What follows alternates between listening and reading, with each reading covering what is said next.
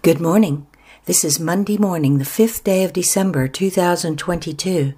And here at the Quiet Place, we're gathering for morning prayer and song. And we invite each of you listening to pause and join us as we begin this new day, as we pray.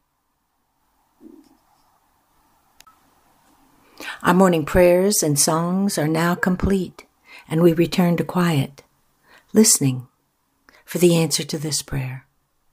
God, what is it you wish for us to know today?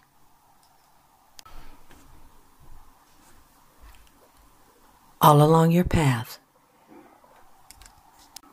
you will encounter challenges, attempts to move you or sway you to such a degree that you find you are making quick judgments.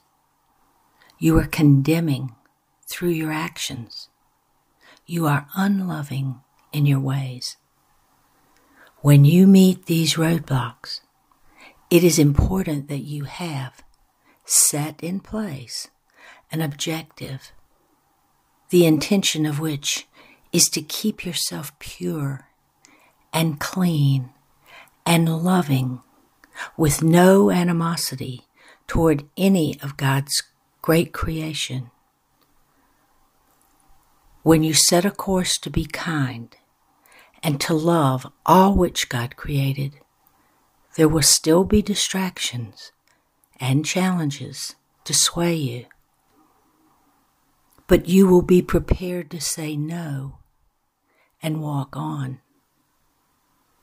To act within this state of purpose requires that you do the work ahead. When you run into the conflict, the challenges, it is not time to begin preparation, to set your intention. The time to set your course is now, making the decisions and incorporating them within you, that you will do good, that you will live in the light. Because, my son, my daughter, you are the light of the world. Do not hide the light that is within you under a bushel of judgment and hatred and greed. Rid yourself of that basket and shine. And the Holy Spirit says, once your heart is dedicated, once your thoughts are pure, it will be easier to meet the challenges. But to reach this state takes preparation.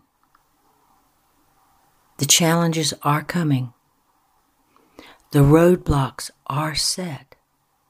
Some beyond, some above, some to the left and some to the right, some circling beneath you. Therefore, there is the possibility that you might encounter such.